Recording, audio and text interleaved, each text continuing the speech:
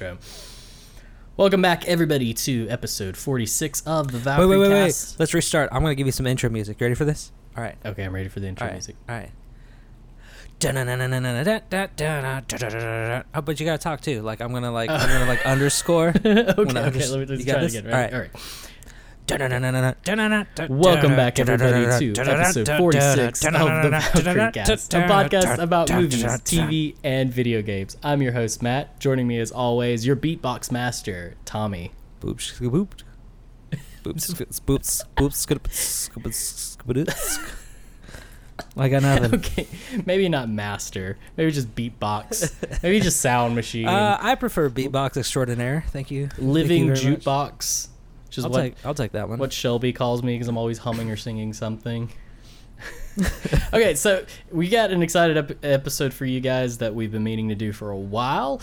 We're just going to stop making up excuses and just say, sorry that we're not consistent, but we're going to get better. Hey, guys, we suck, and get used to it. I make no excuses. There is a bit of news that happened recently, not so recently, this has actually been out a while, that we haven't talked about, that Tommy doesn't know I'm going to bring up, and that is, let's talk for a minute about the fact that the Master Chief Collection is coming to PC. How do you feel about the fact? Did you know about this? I did. I am so freaking excited. I am also excited. Here's what I'm excited about. One, I love Halo. And the last time we tried to play the Master Chief Collection all together on the Xbox, it was horrible. It was so bad. It was like 4 years into the release, and it was still unplayable. It was so bad. Even the multiplayer, like we didn't even attempt or even the story, like we didn't even attempt the multiplayer. We were just trying to play through campaigns, and it was horrible. So they're coming out with the Master Chief Collection on PC, but here's what I like about it. I think we got the same. They're rolling out. They aren't rolling it all out at once. They're going in chronological order. So the first game that will come out will actually be Halo Reach with Halo Reach's multiplayer. Dude, that's what I'm stoked about. Which I freaking love. I'm not even gonna buy the others. I am literally just gonna buy Reach. And well, I mean, what Rebecca doesn't know. All the other ones eventually. I mean, I don't care about the others, but what Rebecca doesn't know is I'm trying to build her a gaming PC. So that way, when that junk comes out, we can go. Well, for me, Halo Reach was the one that came out my freshman year of college, and I played a ton of. I loved Halo Reach. It was the last one that Bungie did, and for a lot of what's weird is when it was out, I remember it, a lot of people not liking it because they were comparing it to Halo 3. But now that it's been out so long, apparently everybody freaking loves it now. I always loved it because I did too. Halo, I liked Halo 3. Halo 3 was great. Halo 3 is what got me back into online gaming because my roommates. But in this day and age, you can't not run. I'm sorry, I cannot play a game where I cannot play first person shooter that I can't run unless it's old school. CS:GO. And that was the one something. where they introduced the armor abilities, and one of them was sprint, and I think that was the one I exclusively used. So. Yeah, same here, because it was the sprint and the jetpack were the most useful. The jetpack! I forgot about the jetpack. So we're very excited, but let me say this: the thing I'm most excited for, Tommy, and I'm 99% sure you were on the night that this happened. Do you remember playing that game mode with the warthogs and the gravity hammers? Yes, and it was just the funnel, and basically it was a zombie mod where you started out in the warthogs and you come down this tunnel, and basically whoever's the zombie has a grav hammer, and you're just taking blind swings, and if you can blow up somebody's warthog, they join you as a zombie, and it's just this endless funnel. And it was amazing. And then because down at the thing was one that in itself sounds hilarious and fun, but there was also at the bottom of the hill of the tunnel there was teleporters that teleported you back to the top, and the gravity was set to really low gravity or really high. I don't remember what it was. It was low gravity because you just bounce everywhere. Yeah, so you bounced everywhere, and every time you went through a teleporter, you just got more and more momentum to the point that you were just going a billion miles an hour, and the people down at the bottom with the gravity hammers are desperately just swinging the hammers trying to kill things. It was one of the funnest things anyone has created in a video game I've ever played. And I've only ever gotten to play that one time, and I have yearned for it ever since. So when Halo 4 came out, because Halo 4 had Forge 2, or whatever it was called for that, because I think Forge World was what it was in Reach.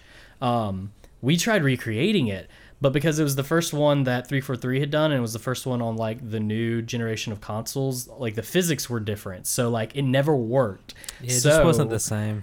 It just wasn't the same. It didn't work the same. So I'm most excited. I've already talked to Drew about it. I'm most excited to try and find or recreate that game mode. And if we do, we're 100% making a video about it because it will be hilarious. And that's the main reason I really wanted to bring up, because we hadn't talked about it yet. And I was hoping you had remembered that. Oh man, I literally have not forgotten about that night. And every time I got on Reach, I just had this like small yearning. Like, I'm sure it's a tiny addiction that's just like, can we do this? Can we do this? Can we find a way? We'll find the person who's got it, and we just need a little bit. I just need a little bit. So yes, and also since it's coming out on PC, I never played Halo really on the PC. I know it started on the PC, but now that I play games on the PC more, I'm actually super excited because I always liked Halo. So I'm looking forward to experiencing that. The irony will be that almost all of us will still plug our Xbox controllers into our PCs when we play Halo. Yeah, that's true. I want to say that I won't do that, but we all know we will, because how else are we going to find the daggum grenade button? Oh gosh, is it not G? I don't know, probably is. I'm going to map it to G. That makes the most sense. So yeah, Halo 3, or Halo Master Chief Collection, coming to the PC. This is not new news, but we haven't talked about it, so I wanted to bring it up. So now, let's get into our main topic. And this episode is going to probably be titled The Battle of the Captain Marvels, because we are combining and we are going to talk about Marvel's Captain Marvel and DC's Captain Marvel, which is actually being called Shazam. And Tommy, would you like me to explain to the audience what I explained to you the other day about the naming convention? I would, because I think there are a lot of people like me who had heard these inklings that there's something fishy about the name and its dealings. And somebody had tried to explain it to me, but they kind of messed up. And so, yeah, you do a great job, and I think everyone would benefit from you giving them the same spiel. Okay. Well, let's see. I will explain this to the best of my knowledge. So this is the naming thing with Captain Marvel, because here's the thing. Both Captain Marvel and Shazam are both named Captain Marvel. And this is where it gets confusing. So, back in the 50s, I believe, it was probably the 50s. Back in the golden age of comics, there was a comic company called Fawcett Comics that created Captain Marvel, which we know as Shazam. Billy Batson saying Shazam, turning into Captain Marvel. Back in the day, DC basically sued them for copyright because it was basically Superman, and back in the day when there wasn't a lot of superheroes, they basically won. Fawcett Comics kind of were just like, okay, yeah, we're not going to keep trying this. So DC acquired all of the assets of Fawcett Comics, including Captain Marvel. But DC didn't do anything with the character Captain Marvel for a long time. In that time, I believe in the 70s, maybe late 60s, Marvel Comics created the original Captain Marvel. Marvel trademarked Captain Marvel. So later on, when DC decided to bring their Captain Marvel, aka Shazam, back into their stories and stuff, they legally couldn't use the title Captain Marvel.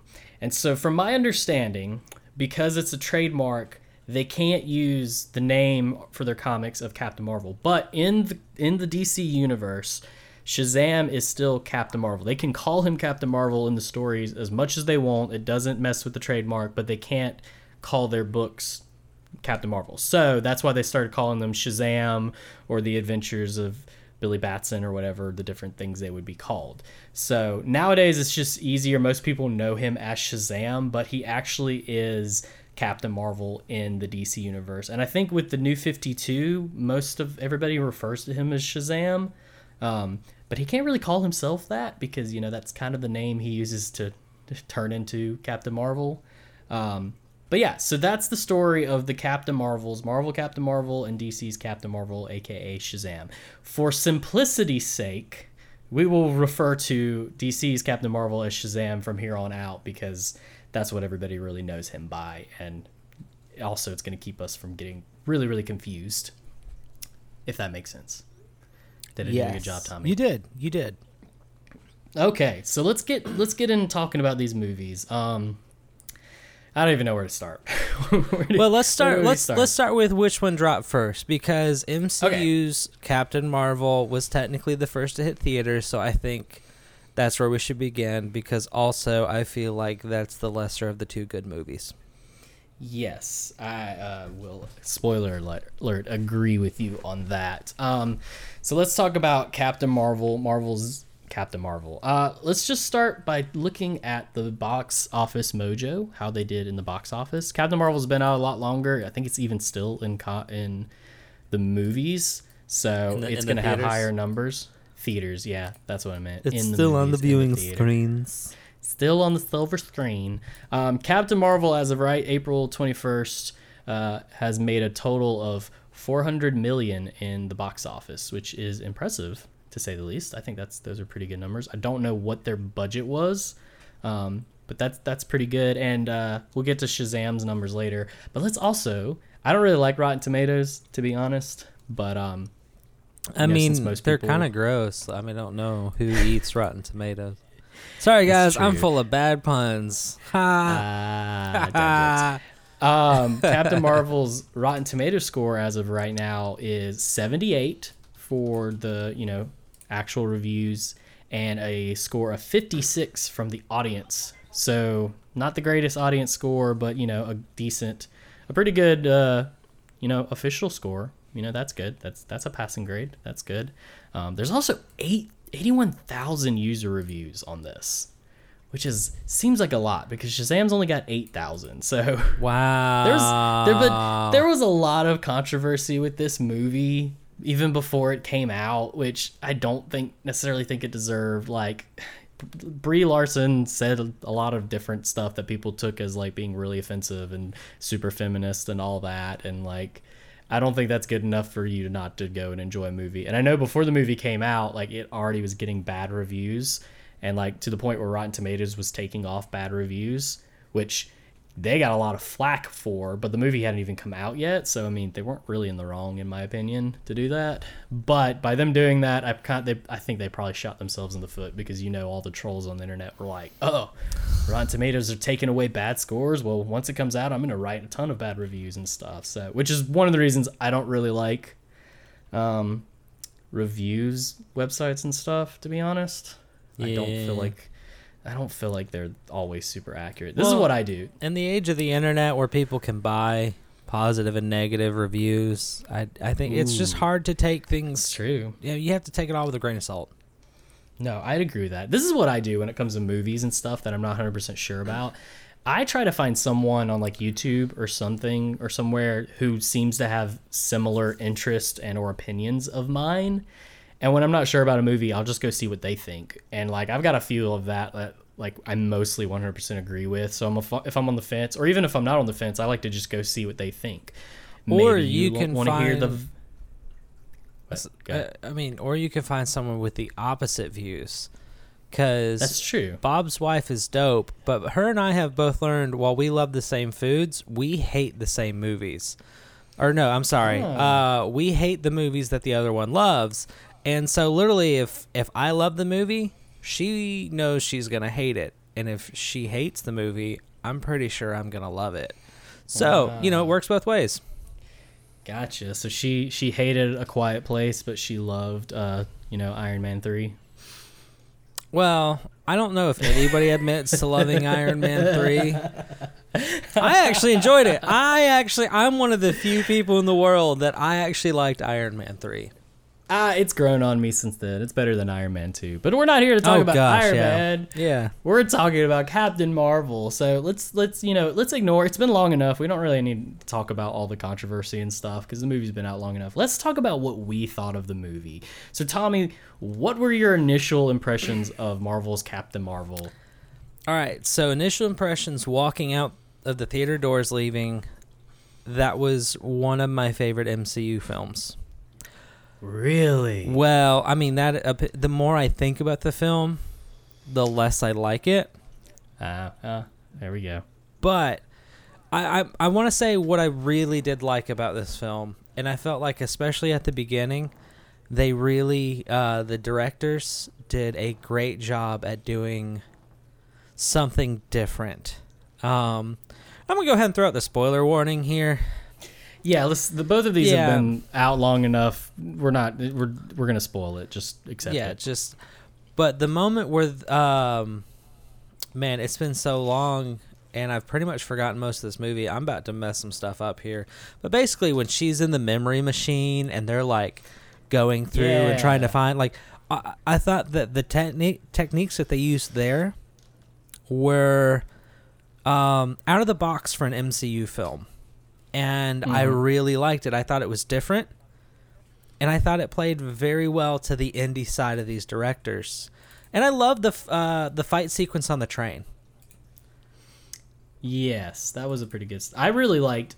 If we're gonna talk about positives first, I really liked the that whole sequence in the ship when her hands are kind of bound. Yes, I thought that was a pretty clever, sequence or whatnot. Other things I liked. I mean, I liked seeing young Nick Fury on Samuel L. Jackson. Like, agreed. That was one of my favorite parts. Like, I thought the de-aging they did on him was fantastic. Yeah, it was way better than that X-Men movie. That's very true. I thought it looked good. It definitely looked better on him than it did on Phil Coulson's character. Yeah, which bummed me out. Phil Coulson's he wasn't in bad. it more. No, it wasn't bad, but it was more obvious that he was de-aged. While Samuel L. Jackson's character, like, I instantly was like, oh yeah, he looks a lot younger. I'd see pictures of him now and realize that he's like in his like 70s or 80s. And like, oh yeah, I mean, he is not. He's not a young man anymore. He's spry. No. I heard somebody say that the point where the de-aging falls apart is the point when Samuel L. Jackson, when he had to do like any action or movement, and he looked like a young guy, like an old guy moving around, like.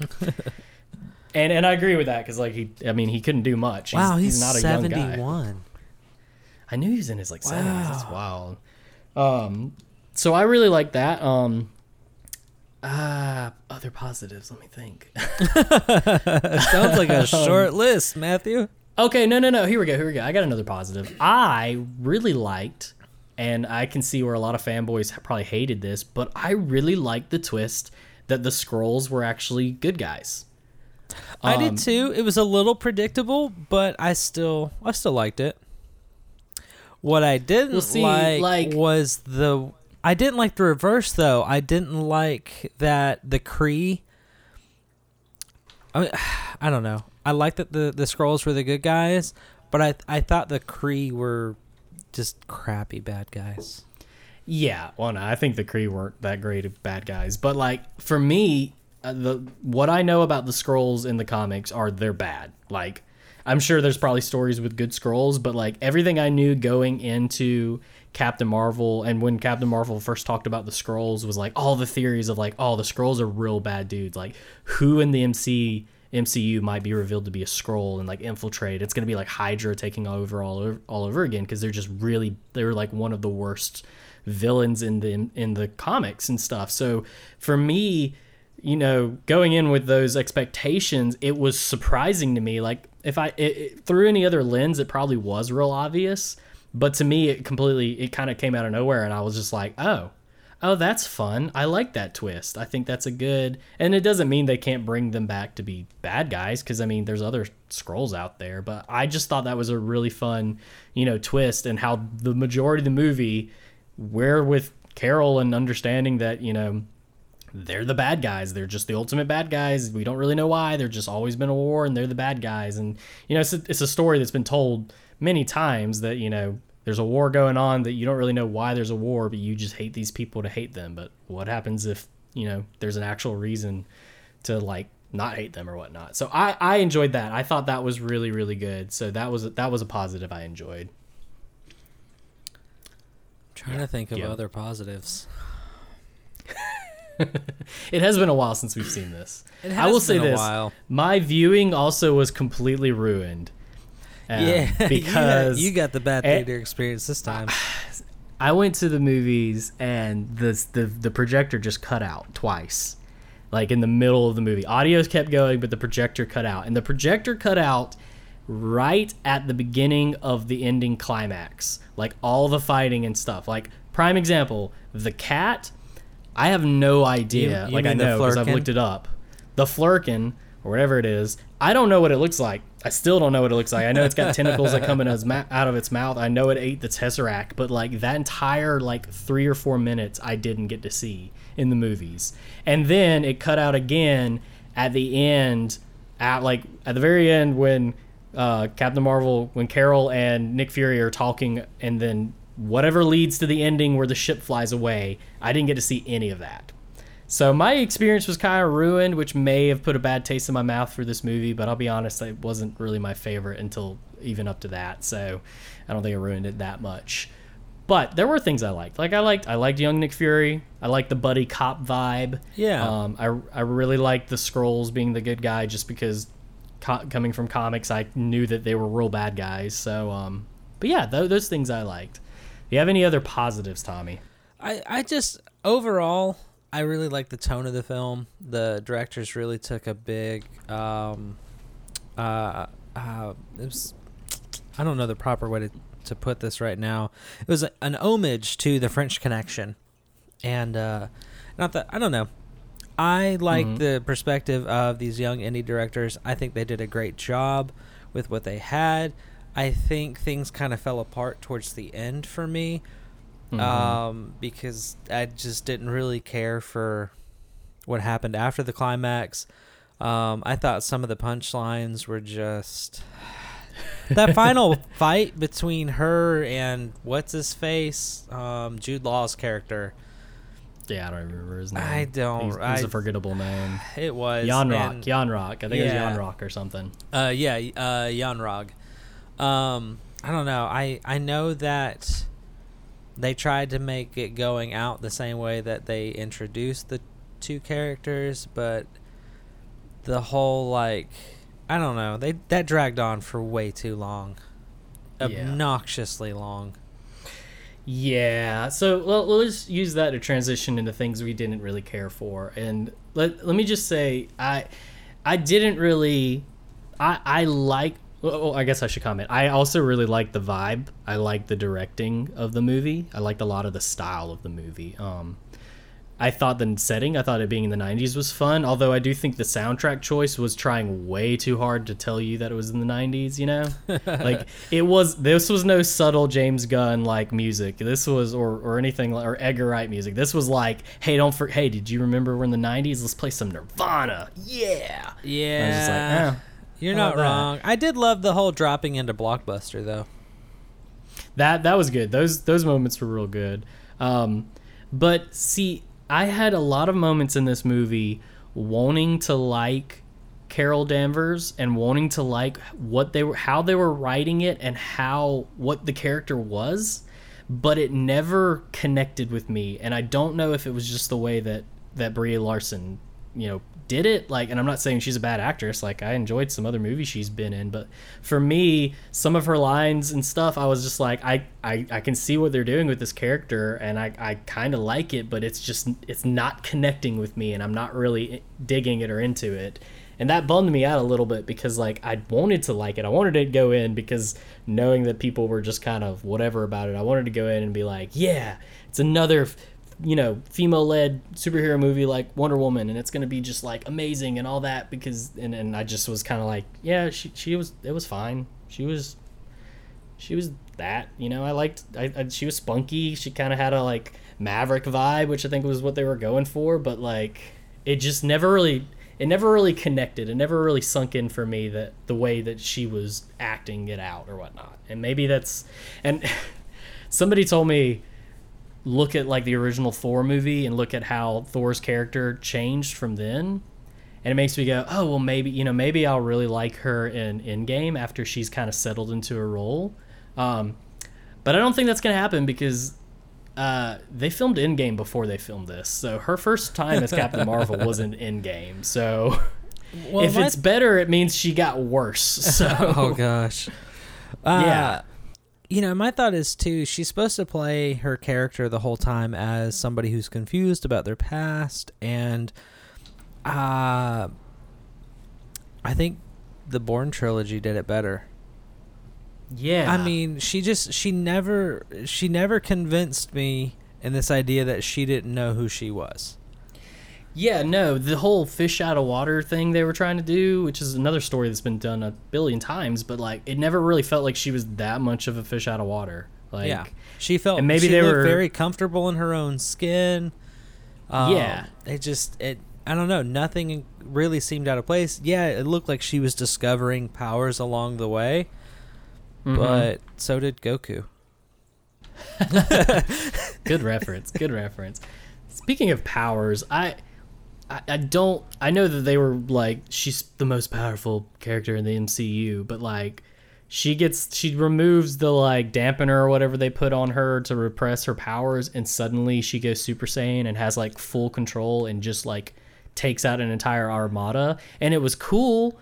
I mean, it wasn't, honestly, that sequence wasn't that cool to me. It was okay. Like, I just didn't buy it. I was like, wow, you just suddenly have full control and know how to do all this. And yeah, she kind of went OP super fast. She did, and I didn't like. I don't know. I like, and we'll jumping ahead to Shazam. I like the. I got these powers out of nowhere, and they're weird, and I don't really know how to use them, and I kind of have to figure it out in the moment. But her, it just seemed like. And maybe it's because she's a soldier and she's kind of had the powers a little bit, but like she just seemed like in full control and instantly was able to just be like, an armada, I got this, no big deal. And I didn't really buy that. Yeah, her powers never felt like a weakness, or there was times in Shazam where I'd almost feel like his inability to recognize his own powers could become a weak, like, or at least a hindrance. Yeah, or even just dangerous. Like, yeah. There's moments of Shazam I was like, he could kill somebody in a minute. And like, I never buy that. I feel on accident. And he almost did. He almost killed a bus full of people. Does. He almost killed that dude. He chunks across the park. Like, oh my god. But something else I'm just remembering that like, and it wasn't really for her character. It was more for like, okay, so like one of the big plot points with her and Yanrock was, and it was very beginning and all the way to the end, was him being like, you've got to control your emotions. And I was like, she's not a very emotional person. She's pretty in control. Like the only thing that she does what she wants. She's like, doesn't follow orders. That doesn't mean she's emotional. That just means she does what she wants. Like she was never an emotional person. She was always very altogether controlling, like pretty typical soldier stuff. And I, all the way until the very end when he's like, yes, you finally got it, blah, blah, blah, blah, blah. And I was just like, I never bought that for a minute. And I never understood why that was like a big thing with him and her relationship, of him trying to get her to like control her emotions and whatnot. And I was like, she's not that emotional, like at all. Like she never even really got that angry. I think that's a sexist comment now that I think about it. He was just typecasting her because she's a woman and assumed she'd be emotional. I don't know, maybe that's what they were going for, of just him trying to egg her on about being a woman and being emotional, because that's like stereotypical. That makes me, that I can buy that a little more, of being like that. I can see him just trying to be like egg her on and stuff like that. But that's not how I read into it. I was more just making comments because I don't think that's how it was supposed to come across. But that's the only way I can rationalize it. But you saying that, like, I can rationalize that. I get that. That makes me feel a little bit better thinking about that way. But I'm with you. I don't really think that's what they were going for. And I don't know. There was just, it was enjoyable, but like I hadn't, like, my experience got ruined. And if my experience had got ruined in Shazam or in another movie that I've enjoyed this year, I would have used the free tickets that I got because of it to go back and watch it again. And we came out of it and I was like, well, we're not using these tickets to go see Captain Marvel again. So yeah, I just, it was fine. And I'm willing to give it another shot when it comes out on like Netflix or Blu-ray or whatnot. I'll watch it again, because there's other movies like this that on second viewing, I enjoyed a whole. I didn't really care for Doctor Strange the first time I saw it, but the second time I watched it, I was like, I take it back. This is a really good movie, and I really enjoy it. I actually liked Doctor Strange. That was a good one. Well, I do too, but the first time I watched it, like everybody I knew were just going on and on about how it was like as good as the original Iron Man or better, and I was just like, it was fine. But watching it again, like I was like, oh no, this has got a lot of really cool stuff in it, and maybe that'll happen with Captain Marvel. But for right now, it was kind of a forgettable movie and I guess another thing I should clarify too, I'm not a big fan of the character Captain Marvel, specifically Carol Danvers. And I know it's probably my fault because the only comics I've read with her in it, I hated her character. Like the few recent Marvel comics I read, like I really disliked how they portrayed her character. And it's probably weren't the best stories. I should probably actually look up what are like the best Carol Danvers Captain Marvel story and give her character a shot for the comics. But I also kind of went in this movie not really that excited about it, just kind of seeing it because, you know, I wanted to see it, and kind of came out going, yeah, that's about exactly what I thought it was going to be. So no, I get that. Yeah. Is there anything else we want to touch on Captain Marvel? I feel like no, I think we should talk about I think we should just go to Shazam, because honestly, at this point, I don't even remember half of Captain Marvel. I remember a lot of the big stuff, but nothing to me was really noteworthy. I thought of something else that I absolutely hated. Okay. One, you mentioned it earlier, but some of the humor just never landed for me. Like the whole them going to space and them like asking the Skrull what all he could turn into. It's like, can you turn into a cabinet or whatnot? And he's like, why would I do that? I was just like, this isn't that funny, guys. I don't really understand what's going on with this banner. But the other thing I hated in this movie was two things that I linked them together. One, the thing I hate more, freaking not Tony Stark, freaking Nick Fury losing his eye to the cat. Yeah, I'm gonna have to bleep that out. That was so freaking dumb. I hated that. Like, there's so many moments in the MCU where Nick Fury references his eye and like the story behind how he lost his eye, and it always sounds like it's an epic story, and he lost his eye because of a cat. That is so dumb to me, and I hated that. I almost kind of like the joke, because to me that's the epitome of Marvel. Like, hey, let's build something. It's a throwaway. Well, see, that's what I think. That's why I hate it even more. Is like it summarizes the stuff you talk about that you hate about Marvel. They'll sacrifice a serious moment or an epic thing for a joke. Yeah. And that's exactly what that was to me. And I just was like, that is so dumb. And then the other thing was at the end when he names the Avengers Initiative after her call sign. And I was just like, yeah.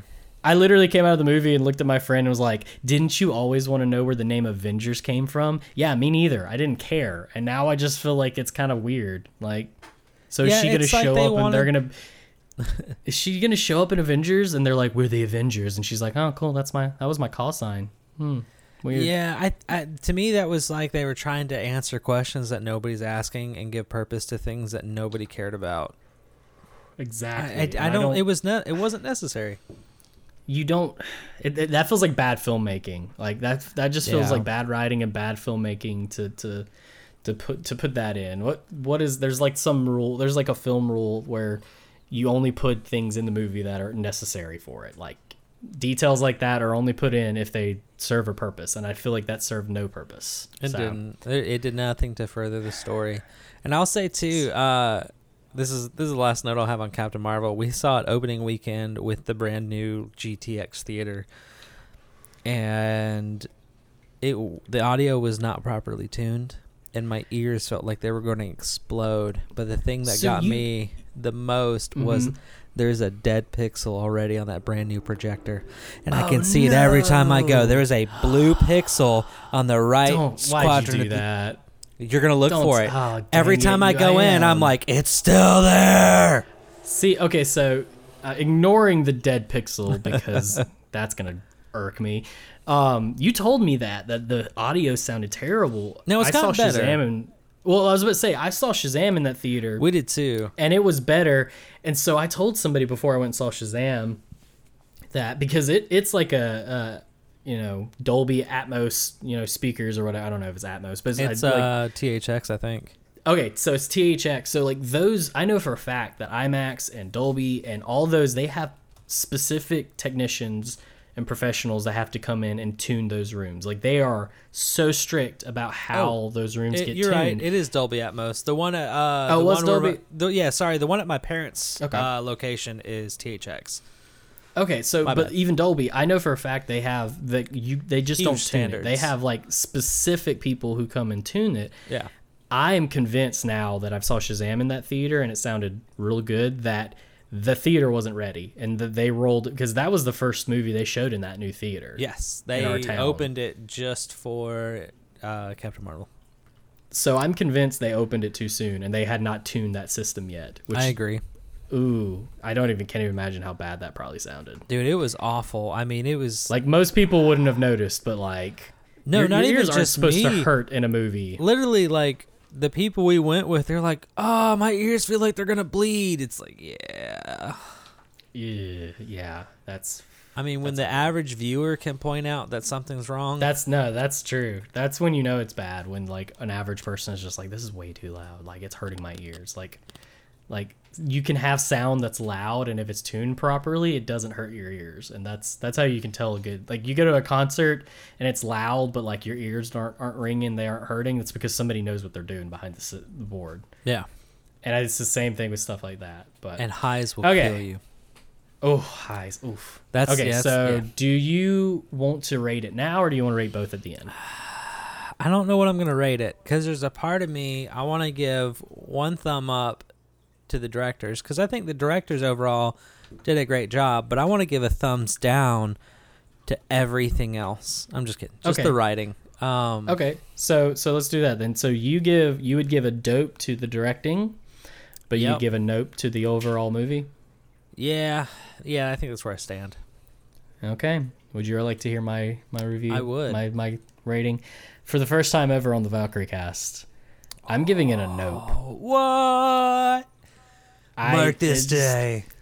It was forgettable. My experience was terrible, and I'm not saying that I'll always give it a nope, but like right now, Captain Marvel was a nope for me. It really was forgettable though. Like I'm actually mad because I walked out and I went, "That was really good." I don't remember anything. I freaking hate the daggum Avengers movie that we're like. I know we're gonna go see Endgame, but I can still remember more, except for the title.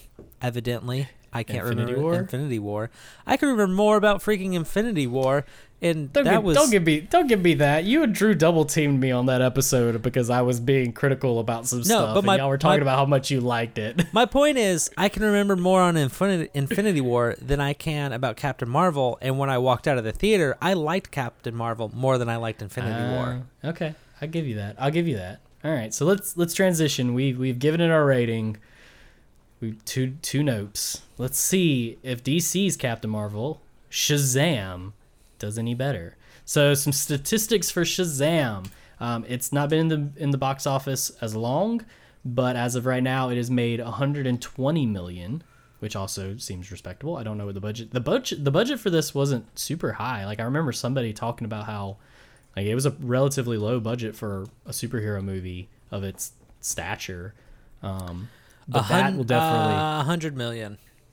100 million. Okay, so it's already broke even, and it's been in the theaters for a while, but it'll still be in the theaters for a little while longer, I think. I don't know because I don't know what it's like when you saw it, but we went opening weekend and we went to the nice theater and there was maybe 20 people. True, but I think its positive reviews, which we'll get to in a second, will probably help that. Because I'm sure a lot of people were kind of on the fence because Shazam was kind of like Guardians of the Galaxy for a lot of people. Like not a lot of people know about Shazam, and I think with the positive reviews that it got, I think it probably boosted it and got a little higher. Also those numbers that I gave are domestic. They both did a lot higher in worldwide, but about double that. But for its Rotten Tomatoes score, it's got a 90%. For the the actual reviewer review, and it's got 88% for the audience score, so it's nice. Got really solid reviews. I mean, it was a really good film. It was. Okay, so I've always liked the character of Captain Marvel. Like, I remember him being in the Justice League cartoon in a couple of episodes. He's been in most of the animated stuff that DC's put out over the last couple years. I really like him in Young Justice. Like, there's a really fun episode that centers around Billy and Young Justice that's really, really fun, and he's just a funny character. But so I was super excited to go into Shazam because I love Captain Marvel. Like, he was more popular than Superman at one point, and I think there's a reason for that, because one thing I like about Shazam, like when I was a kid, the reason I liked Dick Grayson Nightwing was when I was a kid, I liked Batman, but I liked Robin because Robin was a kid and I could be a kid, and so I related more to Robin. I think that's what made Shazam so popular back in the day. Was Shazam's literally a kid who can turn into a superhero. Like, who doesn't want to be that? That's like fair. That's such a cool thing. And so like I think that's one thing that really speaks to especially younger kids, but even big kids like us. Like, I can remember being a kid and like that would have been the coolest superpower, to just say a word and get struck by lightning and then be basically Superman. Yeah, that's pretty dope. Mm-hmm. So let's talk about it. What were your initial thoughts on Shazam? So I went into the theater I wasn't excited. I love Zachary Levi. Think he's hilarious. Same. And he's good. And honestly, he's the only reason I went. I like, outside of Nolan's Batman series, let's be honest, I care less about the DC universe than I do my heart, the MCU. But I get it though. My heart. I mean, but fine, I get it. That being said, Shazam was the jam. Yeah, dude, I freaking loved it. I also really like Zachary Levi. I've been excited since the day they announced it. I first really liked Zachary Levi back when he was Chuck. Absolutely. On that TV show. And I'm happy to say that the way he portrays Shazam is basically how he was Chuck. Yeah. And that makes me happy. And that's why I was excited, because I was just like, oh my God, Chuck is going to be a superhero. And that makes me super happy.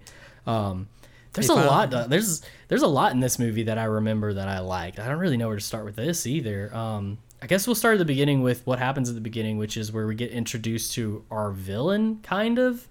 So Dr. Savannah, which I knew zero about.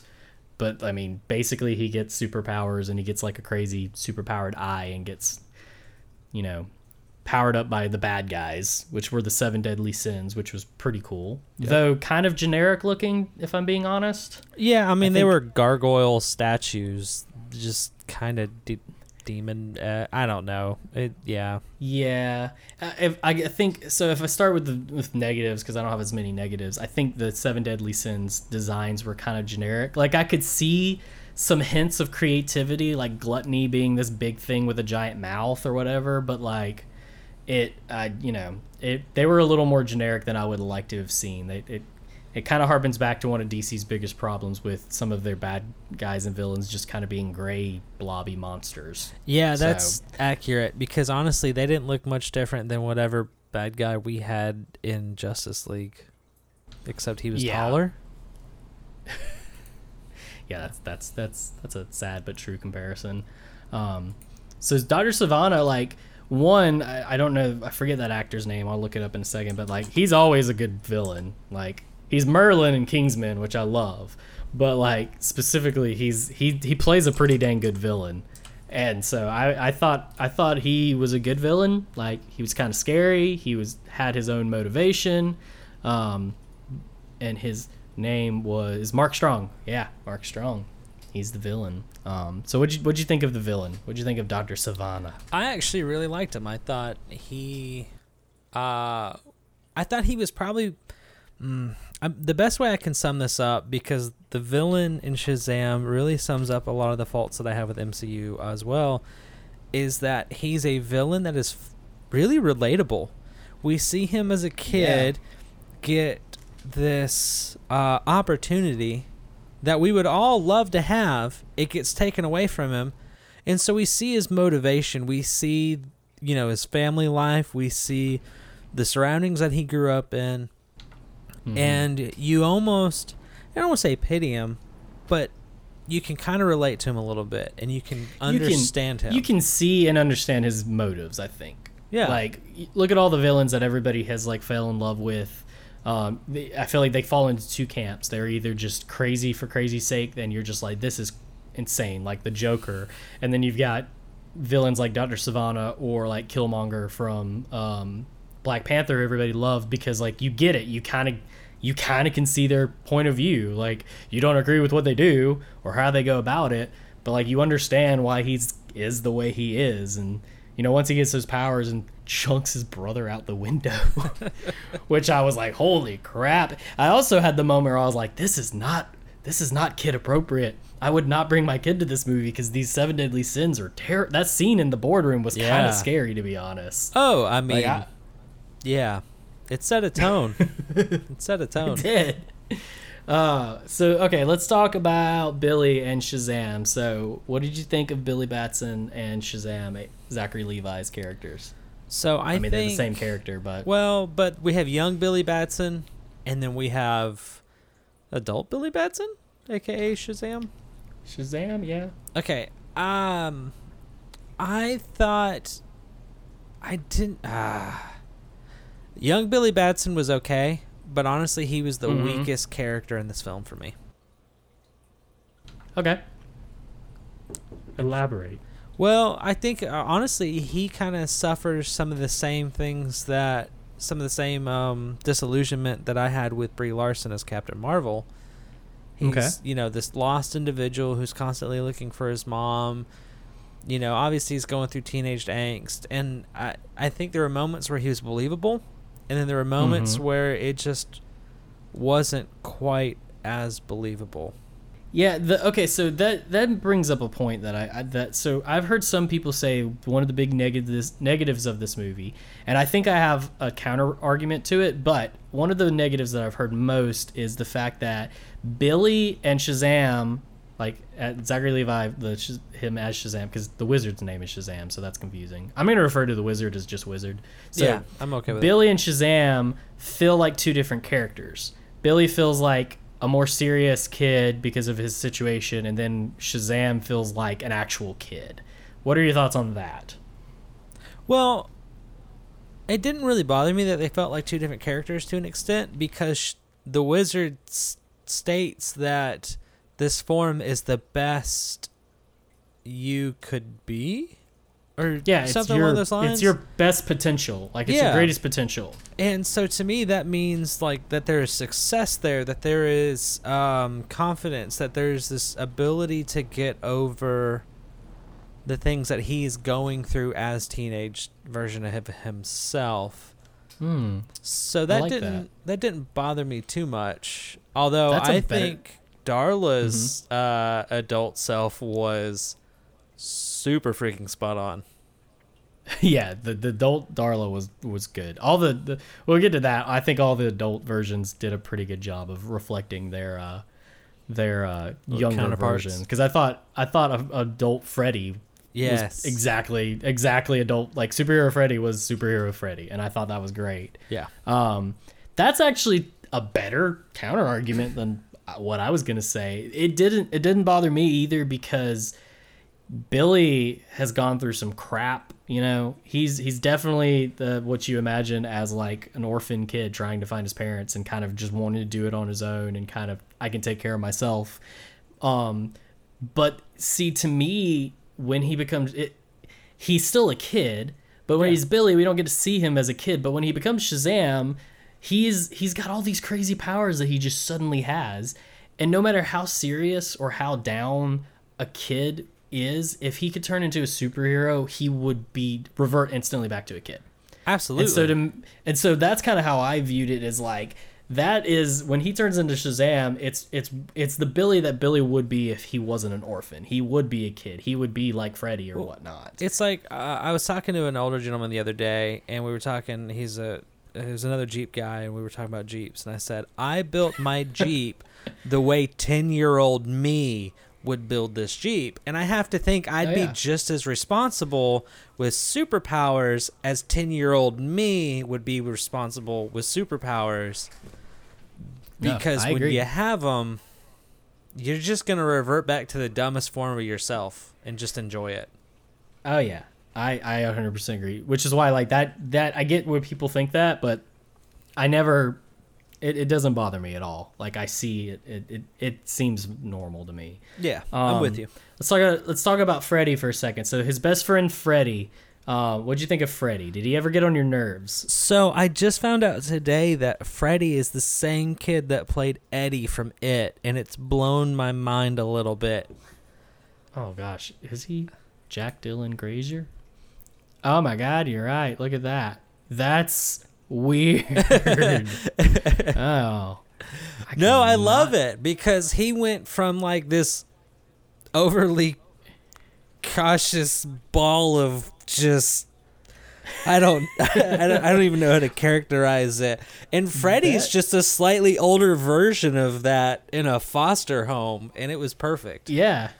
No, I thought it was good. I liked his character. Like, his character got on my nerves, but it was like, yeah, I would be Freddy if I lived in a world with actual superheroes. I'd probably be exactly like him. Absolutely.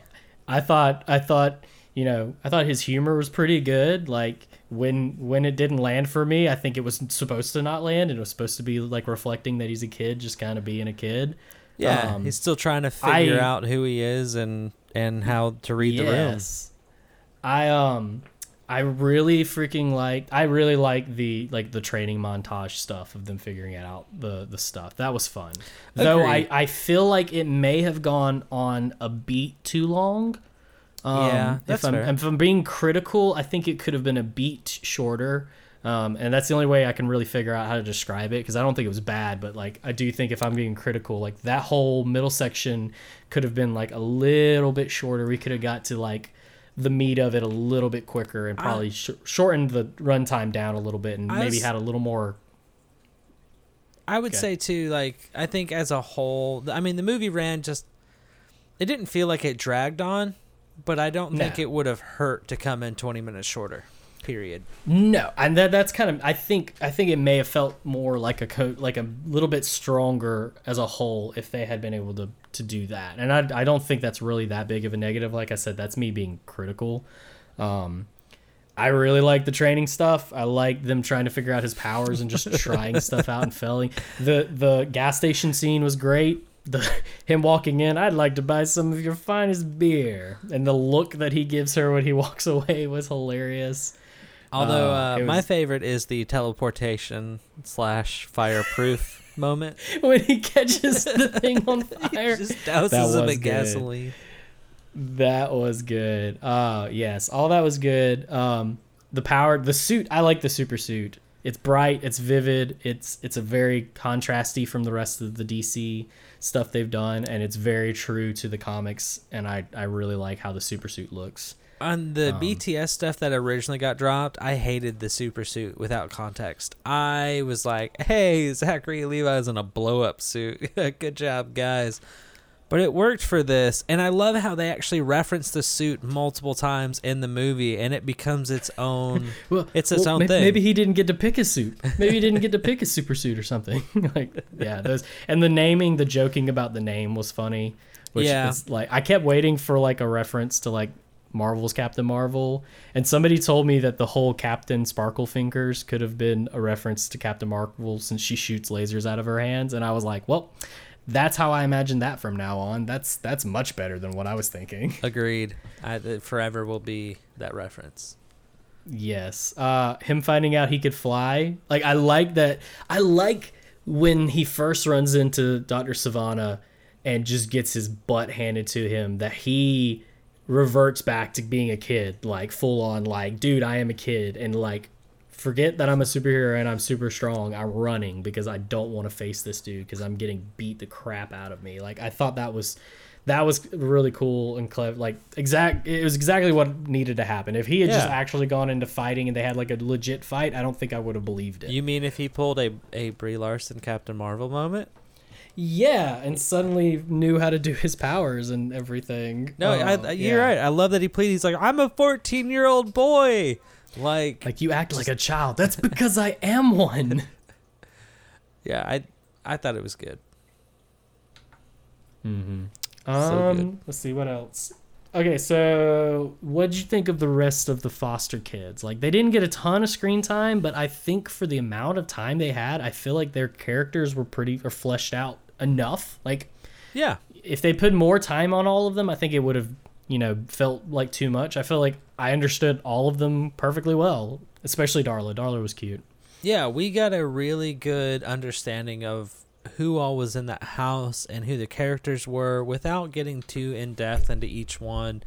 And we got just enough to see them as young individuals to also get their counterparts as their superhero forms, and got to see how they correlate. And I thought they did a good job family building, especially with the foster parents too. The opening sequence of getting in the car with them and their banter back and forth really set the pace for the family. Yeah, and it felt very real. Like, the writing was well, because like sometimes when stuff like that happens, I'm like, you guys are trying too hard to make it feel like a real family. But like, I was like, no, that's the kind of banner that like me and Shelby would have. Like that, yeah, I believe that. They actually and I thought that had was good really chemistry. Cool. They did. And also the dad is like my friend Sean in 30 years, or not even 30 years, in like 15 years. It's true. You know what I'm talking about? Absolutely. Like, he looks just like Sean. Okay, let's talk about the kids getting superpowers. Did you see that coming? What were your thoughts on them all getting powers? I didn't see it coming. I'd hoped it would. But I mean, I didn't see it coming till just a couple moments before, and I thought it was fantastic. I thought it was a great way too, because everybody wants to be included. I mean, the whole time Freddy just wants to be a daggum superhero, and then in this moment, wants to fly. Yeah, and like, not only does he get to be superhero, but all of them do. And I thought, honestly, that was just a great bonding moment for everybody in the film. Mm-hmm. I agree. See, I knew that's a thing in the comics, and I knew that I really want to go back and read the New 52 Shazam run, which is one of the better stories from New 52, because they very much took a lot of inspiration from it, and I knew that was something they did in New 52, so I wasn't sure they were going to do it. I thought maybe that could have been a post-credit scene or something, but when it happened, I was so excited. I was like, this is awesome. This makes me so happy. And they all got kind of part. I don't know if in the comics they all have the powers, but it made it seem like in the movies they all got part of his powers. Because like Darla could just move really fast. One of them was super strong, one-shot lightning, and then Freddy could just fly. But then at the very end, they all flew up. So, like, I don't know if they all have the powers or if they just have parts of the powers. Well, so I kind of assumed that they got the other siblings' powers from Shazam, like old Wizard Man Shazam siblings. And yeah, I can see that. The moment that they were there, like, they didn't have time to really, they didn't get their own montage sequence. So, like, some form of, like, adrenaline and flight response or fight response drove them to finding out which, like, these specific powers first. Finding a power and sticking with it. I mean, I think that's probably what it is, because, like I said, at the end they all fly up together, like to face Savannah, like, yeah. So it's just like a quick little moment, but like I think you're right. I think they all have the powers, but I think instinct went, oh, I can move super fast, I'm just gonna go with that. Oh, I can fly, I'm just gonna roll with this one then. Yeah. I thought that was good. I thought that was a fun way to help them combat the 7 deadly sins. I really like the fight between him and Savannah in the city when they're really far away. Yeah. And Savannah just goes on the rant. He's giving the monologue. I don't have super hearing. I don't know what you're saying. That was funny. I enjoyed that. That was great. I really like that he can. So to keep his powers, he had to keep one of the sins inside him. And which was the sin that he kept inside? It wasn't greed. It was oh man, me and Shelby had a whole deep pride? Conversation about that's envy. It was envy. Envy. That's what he kept, envy inside of him. And we talked about how the fact that was perfect because that was his thing. He was envious. That was the sin that he had the most because he was envious of not getting the powers. He was envious of his father and brother and all that. And so like that was so appropriate that was the sin that he kept inside of him. And the way that Shazam coaxed him out because it just happened to be envy, I thought was really funny. Agreed. And also I like the joke about like lust. Figured she'd be hotter. Weird. I was like, same. It's exactly what I thought. Yeah, and this goes back to them kind of being disappointing bad guys that they really didn't match my expectations of what the 7 deadly sins would look like. Yeah, you're right. Gluttony had the giant mouth from head to toe that rippled through his belly. One of them looked like Machamp, had 4 arms. Like he did. He really I think that one was greed because he let greed kill his dad because his dad was greedy. And I thought that was appropriate. I wish he was holding money bags though. Like if he just killed people with these giant money bags. He just smashed them with gold like money bags. I am greed. Smash. Or we can go Game of Thrones-esque and do the golden shower. That I know that's not what that's called, but no, it wasn't a golden shower. It was the pouring the gold on we're on Viserys' head. The one season 1 Game of Thrones reference that I can make. It's a solid reference. Good. I'm proud of you, Tommy. That was a good one. I'm still calling it golden shower. I know it's inappropriate and not the correct one, but in this case, okay. That's what it is. It's okay. Golden crown? Golden crown. Yeah, that's what it was. Golden crown. Oh. What else? I think the sins, I mean, they were scary. Like when they captured all the kids before they got superpowers, I was genuinely afraid something was going to happen to them. So like they weren't bad. I just feel like their design could have been better. Yeah. The lightning bolt to turn him into Shazam was cool. The effect was cool. I wanted there to be like more lightning. Like I wanted when he like, I pictured like when Thor has the lightning going like around him when he turns. I was wanting to see like that. I really liked the transition, but the simpleness of just lightning with a bunch of smoke. I love the sequence when he figures out how to change back and they're in the house. And lightning just strikes through the house and like kills everything while the dude's changing a light bulb. And Darla keeping the secret until they figured it out. You figured it out on your own. I didn't tell you at all. I'm still a good sister. There's a lot of good movie. It was a really good movie. If you haven't seen it, I highly recommend it. I think it was a really, like I said, it reminds me of Guardians of the Galaxy when it's one of these stories that's not super well known, but like told really well, really fun time, fun tone, fun, good action. The fights were good, nothing spectacular, but Savannah really liked grabbing Shazam by the throat a lot. That I noticed. Yeah, that was a thing. But it wasn't as bad as in Aquaman, there being the mid-sentence interruption with an explosion that happened 4 times. I actually still have not seen Aquaman. You need to watch it just to notice that. I don't know. I'm gonna ruin it because like I've talked about that being like the big thing I really liked Aquaman, but that still sticks out to me whenever I think of the movie because it literally happens like 4 times. I thought the one thing I will say though, I wish Freddy was a little smarter because there were these moments where he's really big into like recognizing superheroes and the customs, but he doesn't know to keep his daggum mouth shut. And I felt like he was just asking for trouble. I know, but yeah, but he's a kid. Like it's true. You're right. He should know better, but like at the same time, he's a kid. Yeah. And that actually reminds me of another one of my favorite moments. The very last scene in that movie made me so freaking happy. Because he talks about Batman and Superman existing in this world and whatnot, and they make the joke early on when Freddy tries to get Shazam to come. They try to get Billy to come to lunch. Like, I know Shazam, he's gonna come to lunch, and he doesn't. And then one of the guys is like, "What's Superman gonna come also?" And at the very end, all his siblings come and sit down with him, and Billy shows up as Shazam. It's like, oh, what's up? I know, yeah, my friend Freddy, who I've known for a little while, and I don't. These kids seem really cool too. And he sits down. He's like, I got one more friend coming. I hope you don't mind. And the Superman theme starts playing.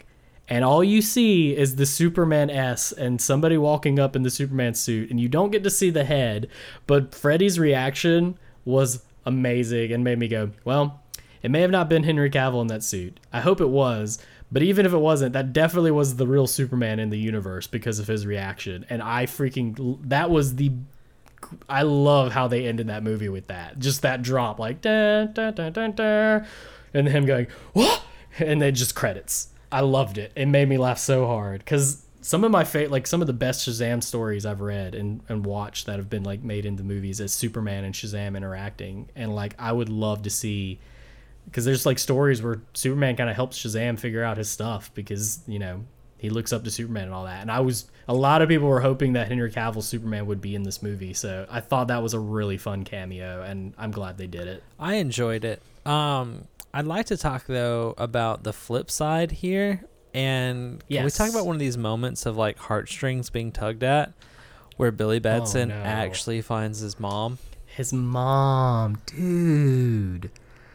And how, like, the flashback where it was a completely different perspective for her because he remembers everything being wonderful because he was a kid. And the fact that she just, like, abandoned him just because she thought he would be better off and all he wanted was a mom. Like, I know it's like, it was probably like the second that they said that they found his mom, like, I probably knew exactly what was going to happen, but it still hurt my heart so much that the fact that she actually did it on purpose. I was just like, you suck. And he, being Billy, being like been taking care of himself in that moment, having to like bite his lip and be like, well, I already know how to take care of myself, and then instantly flip-flop of his actual family being in danger and him running up to the roof.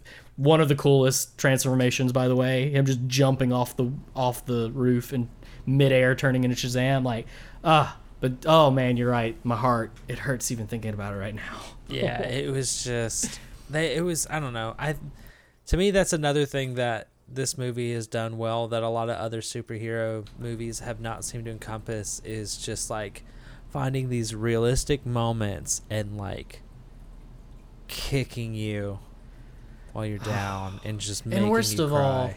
Worst of all, like, one, it was a good moment. They did a really good job. But the compass, man.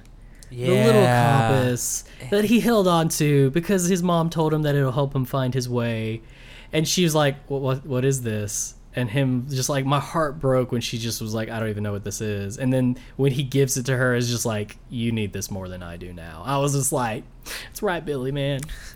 You're good. You got this. Go back to your real family. You don't need her. Man. Bravo. Bravo. Okay. What else? Is there anything else that we want to add? I feel like we covered that pretty well. I think so. I think we've done equal coverage of both Captain Marvels. We did equal cover of Butch. Okay, so it's time to give our rating of Shazam. I think what do you give it, Tommy? A dope or a nope? I'm gonna give it a double dope. I really enjoyed Double dope. Double dope. Oh man. I'm gonna stick to my actual ratings and just give it a dope. But if we had a third and double dope, I would give it a double dope because I love the character. I love me some DC stuff. It makes me happy. The last couple DC movies have been really good. A lot of people say they're catching their stride, and that makes me happy because I love these characters and it makes me excited. My hope is maybe when they do a sequel, maybe then I'll get my Superman Shazam team up. Because I feel like that's the direction DC should be going. Like, if you know, I like Justice League, but you know, there's a lot of wrong with it. I think Marvel showed, especially with like Thor Ragnarok and some of these others, that you can do like team up movies with just a couple superheroes and really give both of them justice. I think if they did a Superman and Shazam versus like Black Adam or something like they've done in something animated or comics, like that could be a home run for them. And I really like Henry Cavill's Superman. I really hope he comes back to do it. I know a lot of people think he's hung up the cape, but he still says no. We're not doing any Superman movies right now. But I'm still Superman. So I would love to see Shazam 2 be, because they are making a Black Adam movie, and The Rock is playing Black Adam. That's been a thing since before Batman vs Superman came out, and apparently that's still happening now that Shazam's out. But that'll be a movie on its own. But man, Shazam 2, if it was Superman and Shazam teaming up against Black Adam. Yeah. I'd love to see that in live action. Oh, all right. So that's our reviews and thoughts on Captain Marvel and Shazam. You guys should go see both, but if you have to pick, go see Shazam because it's better. Now let's close off with our favorite segment, What You Binge Watching. This is what we've been spending our free time on. This has been video games. This has been movies, watching some television, reading some comics. What's it been? So Tommy, what you been doing with your free time? I haven't had much of it as always, but Twilight Zone. Dude. Right. You've been watching the new Twilight Zone. Yes. What are your thoughts? Love it. The first episode, I didn't really like the first half. Like I was kind of live texting Rebecca and another friend of mine as I was watching the episode, and it had Kumail Nanjiani as the lead actor, and at first, and I got really hyped up when I saw him, and then as it started to build, I was like, oh, this is disappointing. And by the end of it, I was like, this is amazing. They really did keep true to the original tone that Rob Sterling had set out for and that the original series had.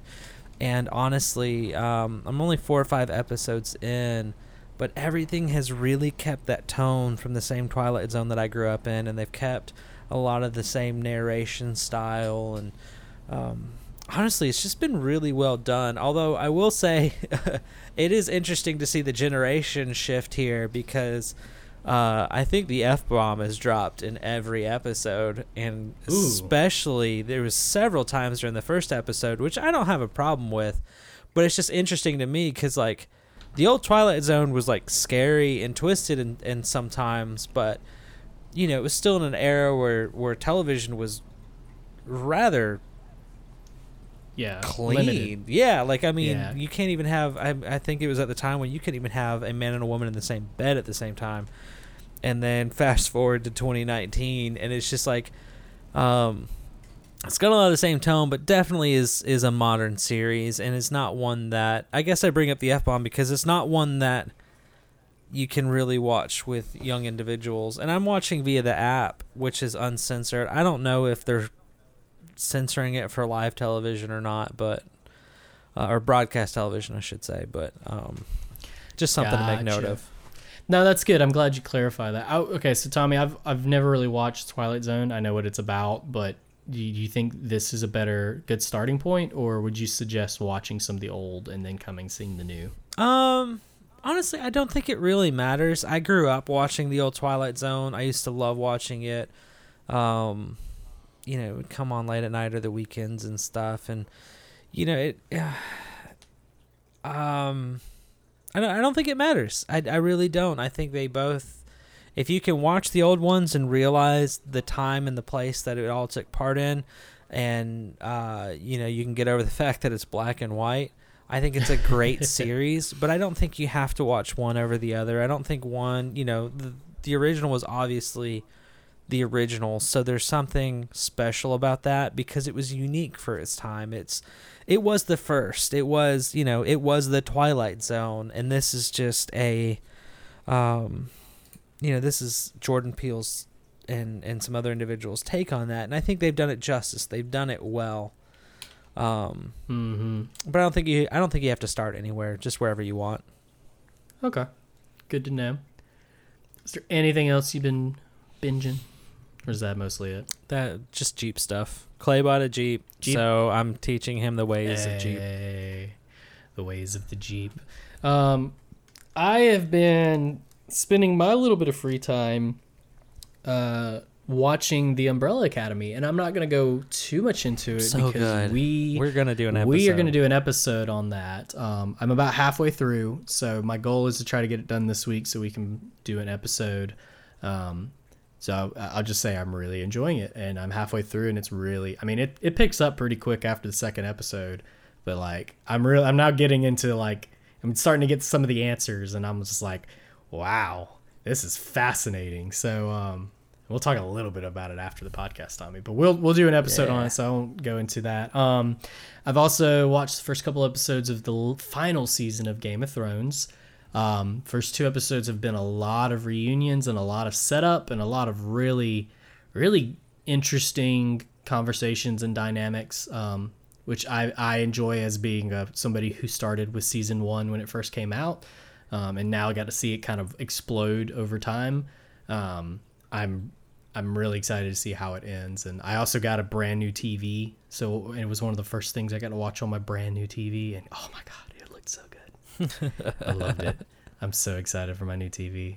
It's a big upgrade. I went from an old 1080p 32 inch that I've had, since college to a 55 inch 4K HDR TV. Ooh, that's a big jump. Makes me happy.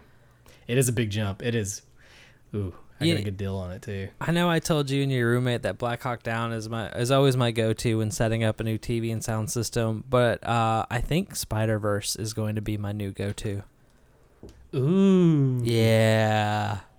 All right, well, I know what I'm popping in this week. I christened my TV with, I think I told you about this. I went to your Plex, actually, because I don't have it on Blu-ray or DVD, and I watched the first 5 minutes of Star Wars A New Hope, and I mostly just wanted to see and hear that opening crawl. Oh, yeah. That movie's That's really fair. old. It is. It's old. I was like, this is old, but gosh, it makes me happy. And then I pulled up one of the real big battles from Game of Thrones to watch it, and it was really good. So I really enjoyed that. Umbrella Academy looks good on it too. I bet. And, we need a new TV. Yeah, that's mostly what I've been doing. And we're gonna play a little bit more Apex after this. Yep, which I'm excited. Actually, I need to check and see if I don't think I have the new download yet. I should have been doing that during the podcast. Yeah, it's solid. Fail. Still really, really fun. Still really enjoying it. The new season came out probably since the last time we recorded this, where they just dropped a new character, and I want him so bad because it fits my play style, because he's all about mobility, but I don't want to spend money on him, so I'm waiting to get enough credits to unlock him. But I know the second I do that, they're going to roll out with season 2, and there's going to be even cooler character, so yeah, that's going to be a thing, but I don't care. I'm going to keep playing. That junk is good. I wish I played it more than I do. That's right. Well, we're gonna play some right now. Yeah, we are. And that's it for our show. Tommy, you gonna do the music, Tommy. And thanks for joining us for this episode of Valkyriecast. Follow us on all the socials. And next episode, hopefully we're gonna do the Umbrella Academy. Okay. And we'll see you next time. We are the Valkyriecast, and this is how we end our podcasts.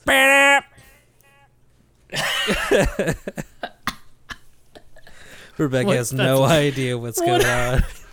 What if that's legitimately we stopped doing the music and